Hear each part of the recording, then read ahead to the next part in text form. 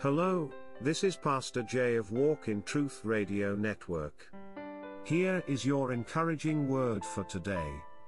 I know people say that they fell in love, and you know of other people who have fell out of love.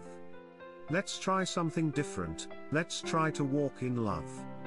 When we walk in love, you could either run with it, stroll along, or just stand still.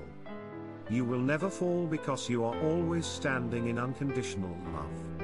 Love is about a sacrifice and satisfying each other's emotional needs.